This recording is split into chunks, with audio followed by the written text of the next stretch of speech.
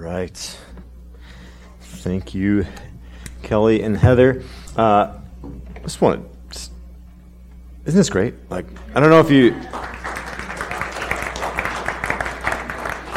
So, these two don't get paid. Heather is works full-time and then is a student full-time and still gets here early, practices songs, and plays for y'all. And Kelly... I don't know if you've ever watched kids before, but one is a bit for me, and she watches 4 with Lonnie's help, of course. Wherever there's a light, I can't really see Lonnie. So just appreciate both of you. Thank you for taking the time to serve us in that capacity. So if you ever get a chance if you see them out here afterward when we're all hanging out, feel free to say thank you for your service, because it's a very vital and life-giving part of what we do. So, my name is Mike Gary. I'm the pastor here at Communitas Church, and Communitas is a church that exists to love God, to love people, and build disciples here in the Brainerd Lakes area and around the world. And so, part of how we do that is on Sundays we gather together, and just the very practice of our gathering with one another, submitting ourselves to correction from the other, kind of opening up who we are and kind of what we've been about, what we're doing to one another. We take part in that discipling our community through just that disposition. And so it's really vital that we do this. We come together and we're with one another. We've been created for that, to be in relationship. We also worship through singing, as Heather and Kelly just led us. Just the proclamation, our vocalizing of things that we believe about God and about ourselves as a result of that. We're going to worship through listening to the reading of God's Word and the proclamation of a message. And then also we worship through communion. And that's the part of the service that we're about to enter into here. And what communion is it's this participation in a sacred meal. And you think you might look up here to the left and to your right, and you'll see there's this little things of crackers and juice, and you go, that's not a very filling meal. Well, it isn't filling in the physical sense, but rather it hearkens us and kind of wakes us up to something that is filling in the sense of our soul, something in which we can take part of. We'll get to this more later, but the Israelites had this notion of a history that moved in a direction. And when Jesus and his disciples gathered together to celebrate what has been called the Last Supper, what we're about to celebrate here in communion, it was a proclamation that point was now, that the kingdom had come, and we're to participate in that kingdom.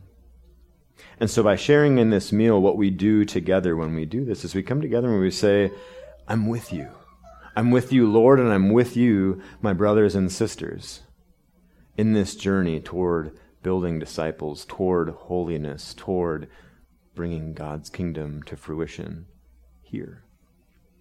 And so some of us we're on a myriad, we're on a wide spectrum of where we're at as far as our relationship to Jesus. And so I know that some folks, man, you're coming in here and it was everything that you could do to get yourself together to make it here. And so just take a deep breath and just let it, we just want you to know that we're glad that you're here. And some of us, you've been walking this road for a while, and it is an utter delight to gather together and to be able to be a part of the Christian life. So wherever you're at on that spectrum, we're going to take a few moments to just reflect on who Jesus is, reflect on our lives and how we live in relation to how we've been created and who we've been called to be. So I want to just take some time, and we're just going to think about, reflect on your last week, your last couple days, maybe your last couple hours. What's going on in your life? What's kind of the state of your soul? What's bothering you? And how should we operate in light of who Jesus is? How God has created us? The manner in which the Holy Spirit works through us. And so we're going to take a moment to just ponder that, reflect that, open ourselves up to what the Holy Spirit may be teaching us in this time. And it's going to be a time of silence. And we have little kids in here, and they're going to wiggle and they're going to make noise. And That's okay. Little kids wiggle and make noise. That's part of being little. But we're going to take that time and we're just going to reflect. And we're going to have the space to do that.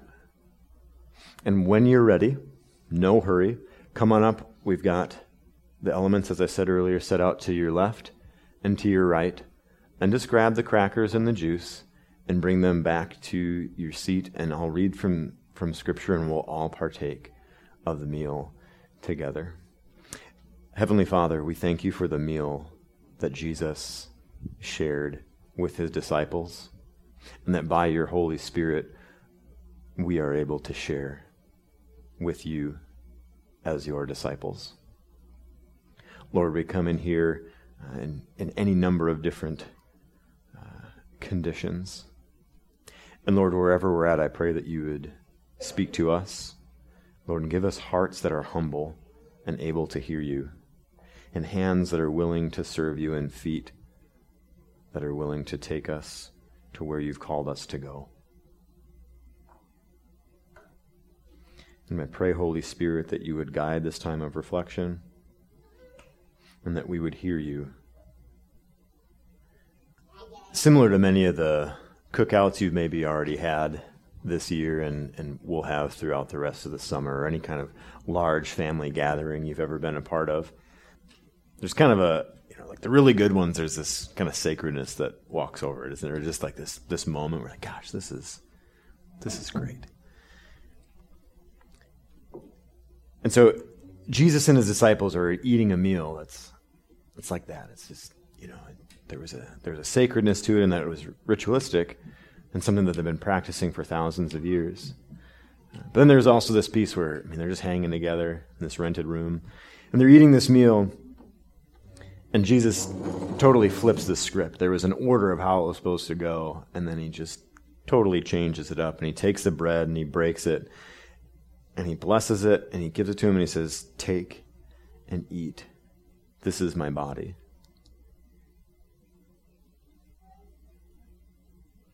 And you kind of envision what it looks like when those meals and those times together carry on.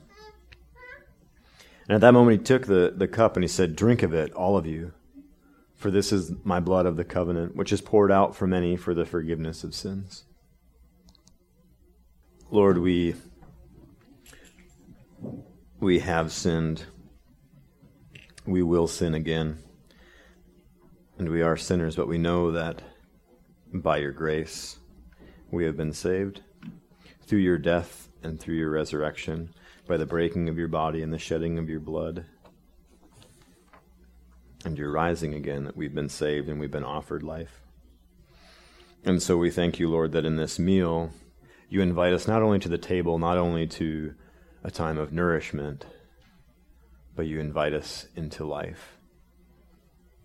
A life to the full, a life abundant, a life eternal. Amen.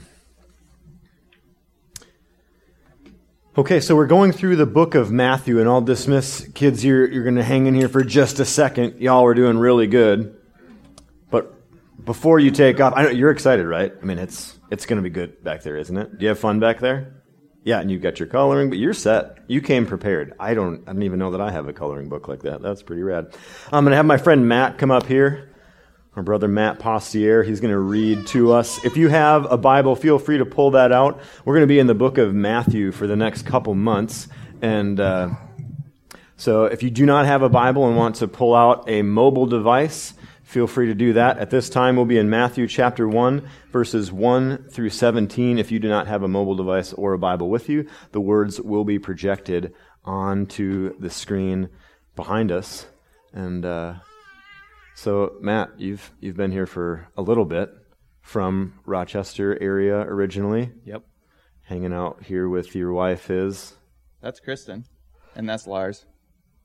Yeah, and I know Matt and I first got to know one another through working at Easy Riders Bike Shop together, and then he does all kinds of really creative things. If you're ever wondering what you should do to make old metal things look cool, Matt's got a ton of ideas, and I don't know if you saw any of the cards that we opened up, but Kristen made one that was like an elephant that unfolded into a smaller elephant. It was crazy. These are really cool people to get to know. So if you get a chance, Matt and Kristen Possiere. Matt, I'll turn it over to you. Okay, so if you read ahead, you'll know, but bear with me on this. It is a list of names. So, Matthew 1:1, the genealogy of Jesus Christ. The book of the genealogy of Jesus Christ, the son of David, the son of Abraham. And Abraham was the father of Isaac, and Isaac the father of Jacob, and Jacob the father of Judah and his brothers, and Judah the father of Perez, and Zerah by Tamar, and Perez the father of Hezron, and Hezron the father of Ram, and Ram the father of Amminadab, and Amminadab the father of Nahshon, and Nahshon the father of Solomon, and Solomon the father of Boaz by Rahab, and Boaz the father of Obed by Ruth, and Obed the father of Jesse, and Jesse the father of David the king.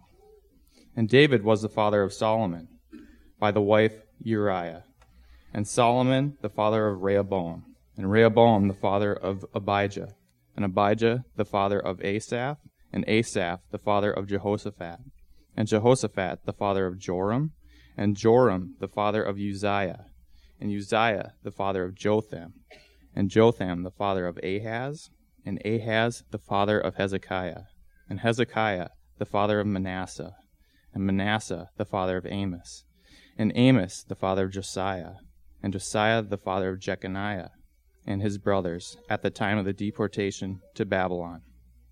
And after the deportation to Babylon, Jeconiah was the father of Shalatish of Es, and Es the father of Zerubbabel, and Zerubbabel the father of Abiud, and Abiud the father of Eliakim, and Eliakim the father of Azor, and Azor the father of Zadok, and Zadok the father of Achim, and Achim the father of Eliud, and Eliud the father of Eleazar, and Eleazar the father of Mathan, and Mathan the father of Jacob, and Jacob the father of Joseph, the husband of Mary, to whom Jesus was born, who is called the Christ. So the generations from Abraham to David were 14 generations, and from David to the deportation to Babylon, 14 generations, and from the deportation to Babylon to the Christ, 14 generations. Yeah. Matt was super pumped, and I was like, hey, can you read? Yeah, sure. What do you want me to read? Matthew 1-17. Get a reply later. Oh, it's a list of names. Thanks, bud. Yeah. So they get easier from out there. Matt, thanks for reading that. Father, we thank you for your word. And as we get ready to dismiss these kids and listen to a message, we pray for these kids and for those who are going to disciple them. And we pray for us as a church that we would be your children and that we would be your disciples, and that in turn we would disciple these young people to grow into mature believers. And so we thank you for the folks that are taking the time to teach them. We know that it is not a second class occupation or activity. And so we thank you for them and their service. Amen. All right, kids, if you... Yeah, sing it, Lars. Feel free to head out this direction over by the door here. We've got a great lesson planned for you over there. Henry's all ready to go. Feel free, man. All right.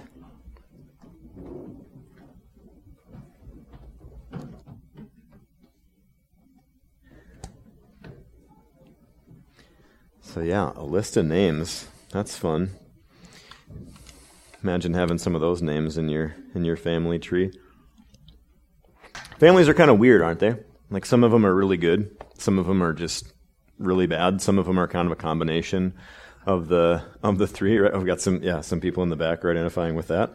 That's good. I like to connect with an audience in a message.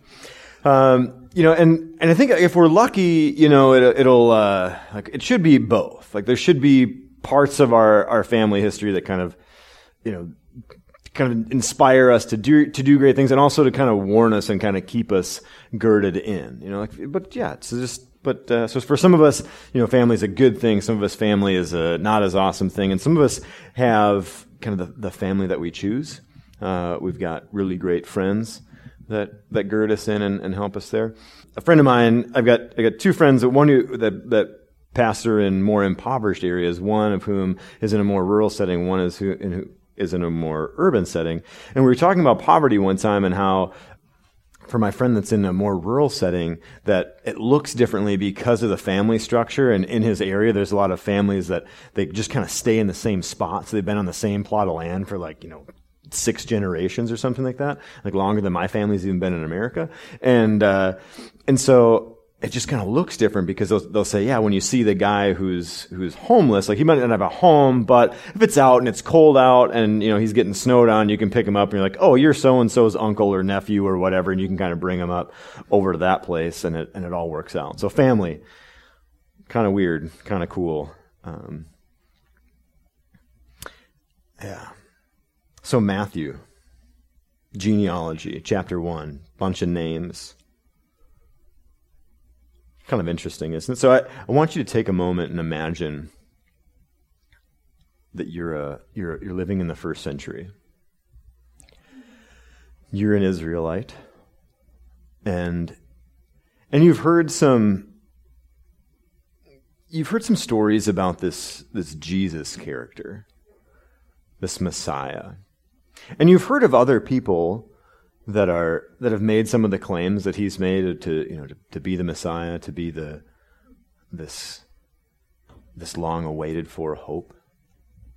But they've come and gone pretty quickly. But there's something really unique about this Jesus character that you've been hearing about. He's healing the sick.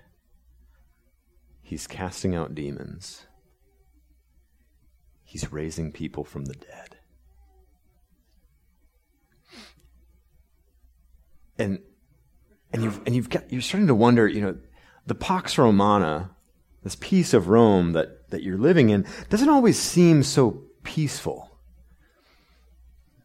We talked a few weeks ago about this expectation that a lot of the Israelites around Jesus' time were living in, waiting for the Messiah to come, waiting to fulfill the promises that God gave to a man named Abraham to have descendants that would outnumber the stars, property and progeny, and the gathering all of the nations. And you're waiting, and you've got this burning in your soul for this everlasting kingdom to be set up that God promised to David. And you're looking at Rome, and you're going, well, eventually it's going to fall, right? Like, this certainly can't last forever.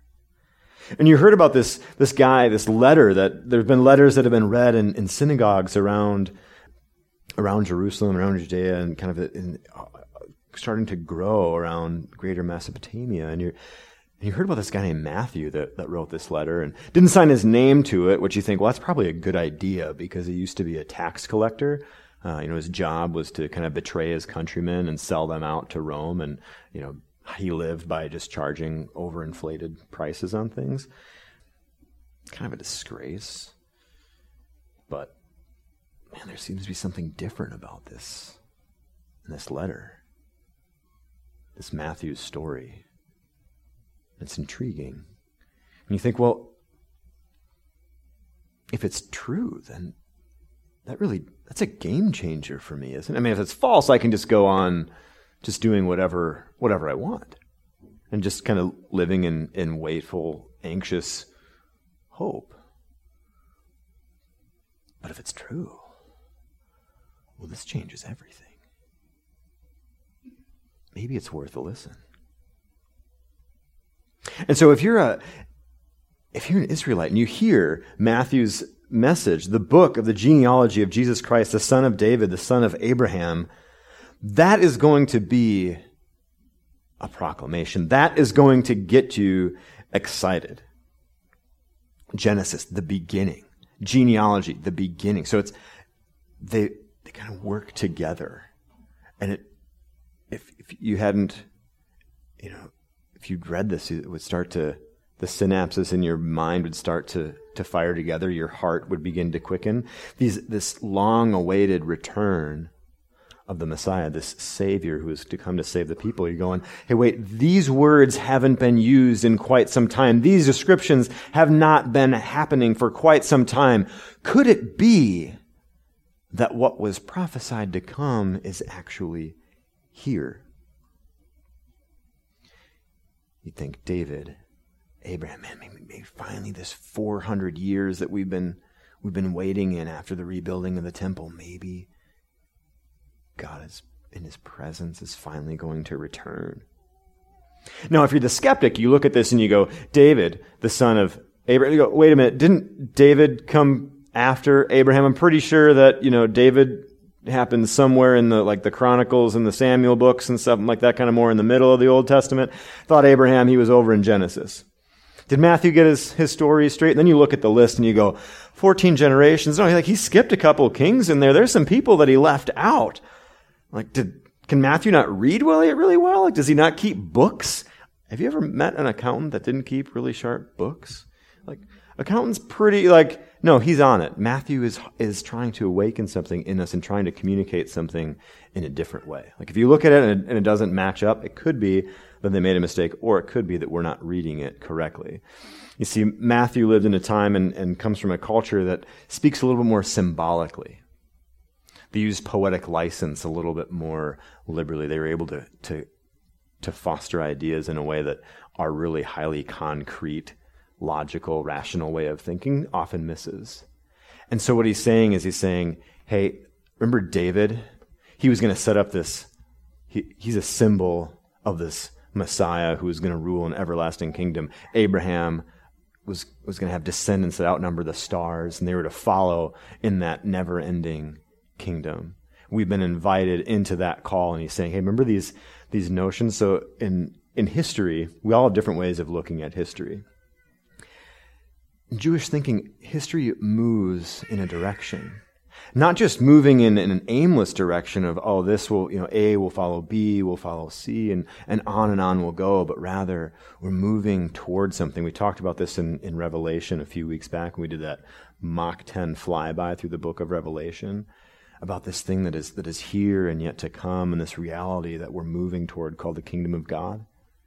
And so Matthew's view of history was shaped by this notion that we're moving in a specific direction, toward a specific place, toward transformation, towards redemption, toward Jesus making all things new. And so his gospel, using this genealogy, he points this out and he says, hey, look, we've been looking, so 14 generations. He's saying, hey, there's a completeness here.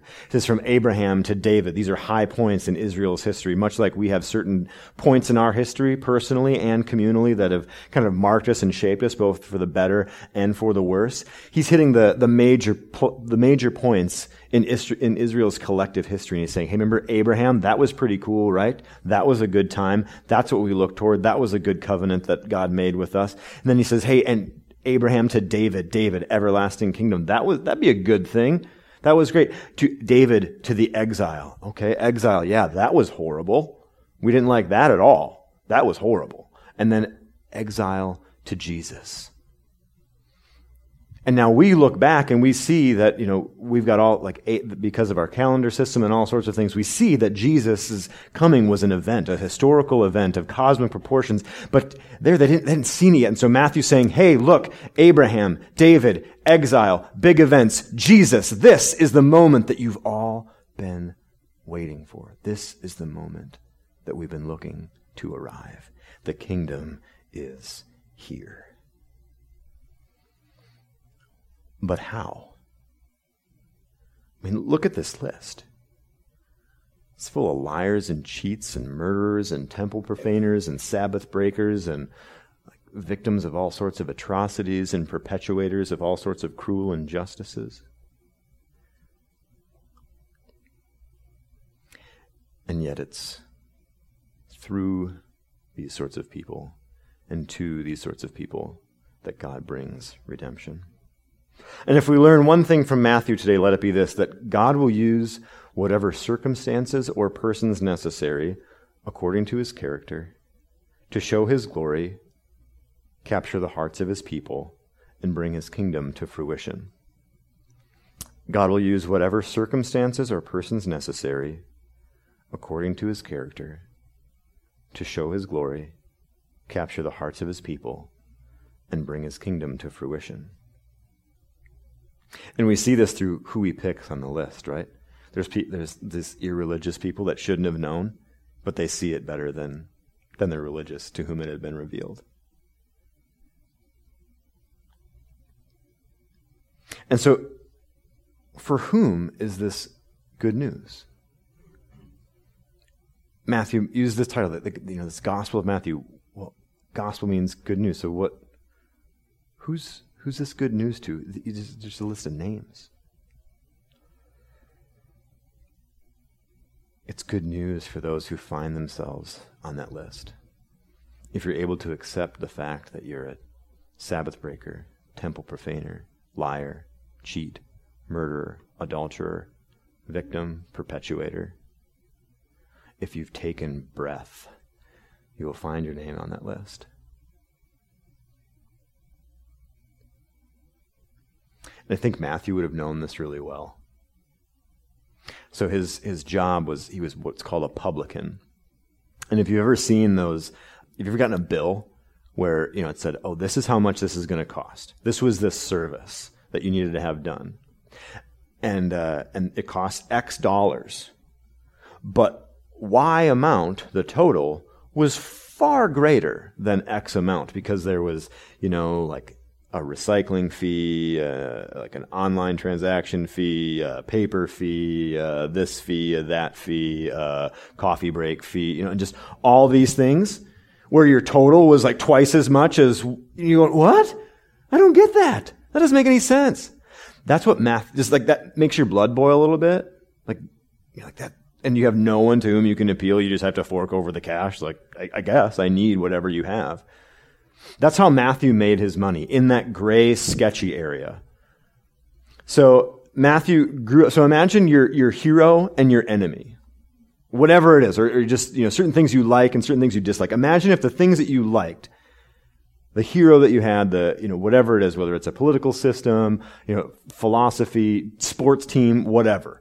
Imagine that your favorite in any one of those categories joined your worst enemy in the other category. That's what Matthew did. As an Israelite, he's like, you know what? I'm going to go get a job with Rome, the oppressive world superpower that has been squashing these people for the last couple hundred years. And I'm going to, and Rome says, hey, look, Matthew, you need to get X amount of dollars from the people every month. And whatever you make over the top of that, it's all gravy, baby. Like any one of us left to our own devices, what are you going to do? You're going to jack up the prices a little bit because you're like, well, I could wait for the cool new thing, or I could have it now. So, wheel tax. Wheel tax. Yep, you got wheels on your cart. All carts have wheels. Yep, congratulations. So does yours. That's an extra couple denarii. Fork it over. And yet to this guy who has everything, who's able to just play the system, nice clothes, whatever else, it's just smooth. Jesus, this carpenter and a bunch of dock hands, come and meet him, and he has this profound moment of transformation. And Jesus says, hey man, this life isn't working for you. Follow me.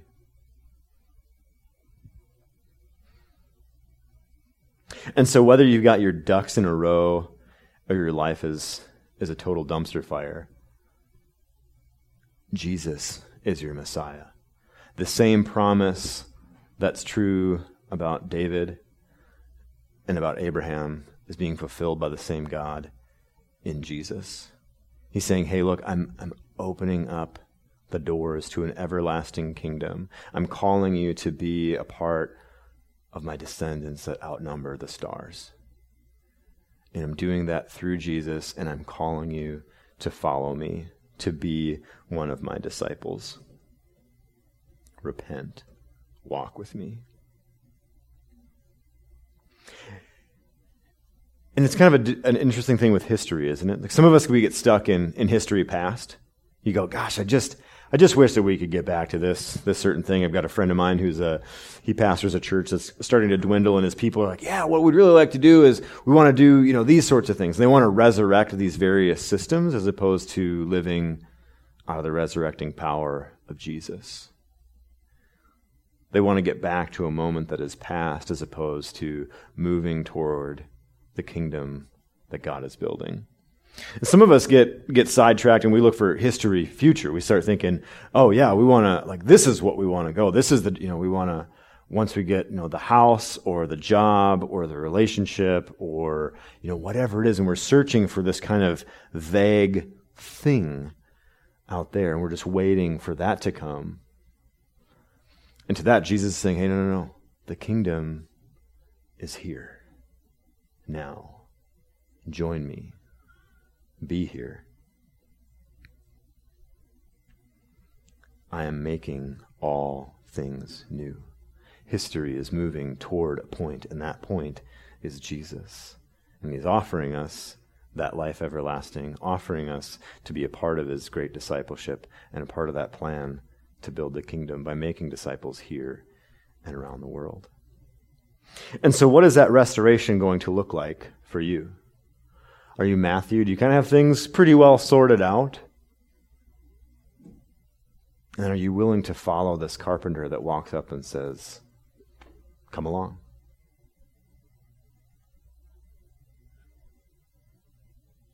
And what does healing and restoration look like in your life and the life of those around you? Sometimes we uphold kind of redemption of community over redemption of self, or we look at redemption of self before we looked at redemption of community, and we pit them together in kind of this false dichotomy. It's a both and. And if you look at the name that Matthew chooses to use, he says Abraham. Not his birth name. He was born Abram. And then what happens? God heals him. And so Matthew is saying, hey, the point isn't we know that you've been created for good. We know that you've been created in the image of God, and something has gone horribly awry, and life has come undone. But the point isn't that life has come undone, but rather that life can be redeemed. Life can be whole. Life will be made whole through Jesus, and has been for people like Abraham, like David, like the descendants. And so he says, I'm not trying to move people to when it was broke, or I'm not trying to move people to when it was pretty good. I'm trying to move people in the direction where I am making all things new.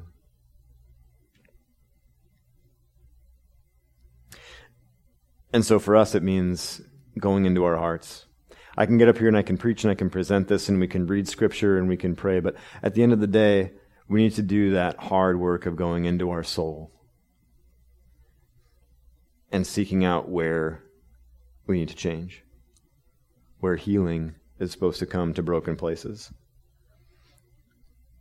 To think about where are we seeking to destroy what God has intended to be good.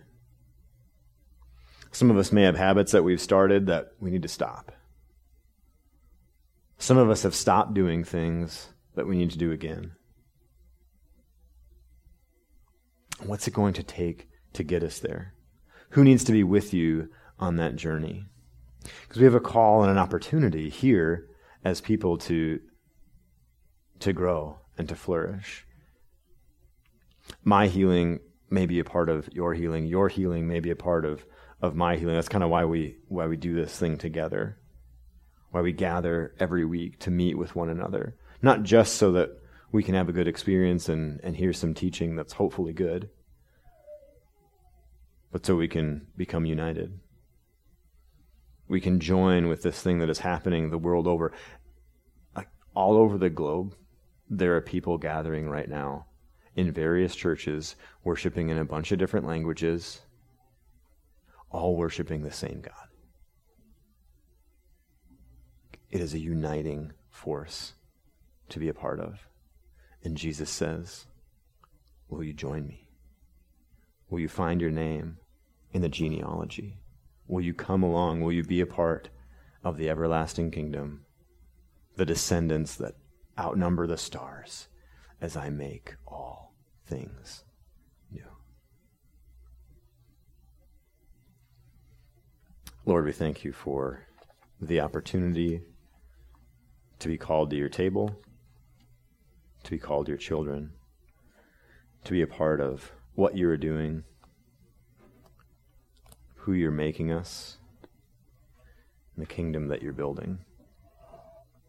Lord, forgive us of the ways that we have worked against that. Show us how we can become a greater part of what you are doing. Amen. Thanks for coming today.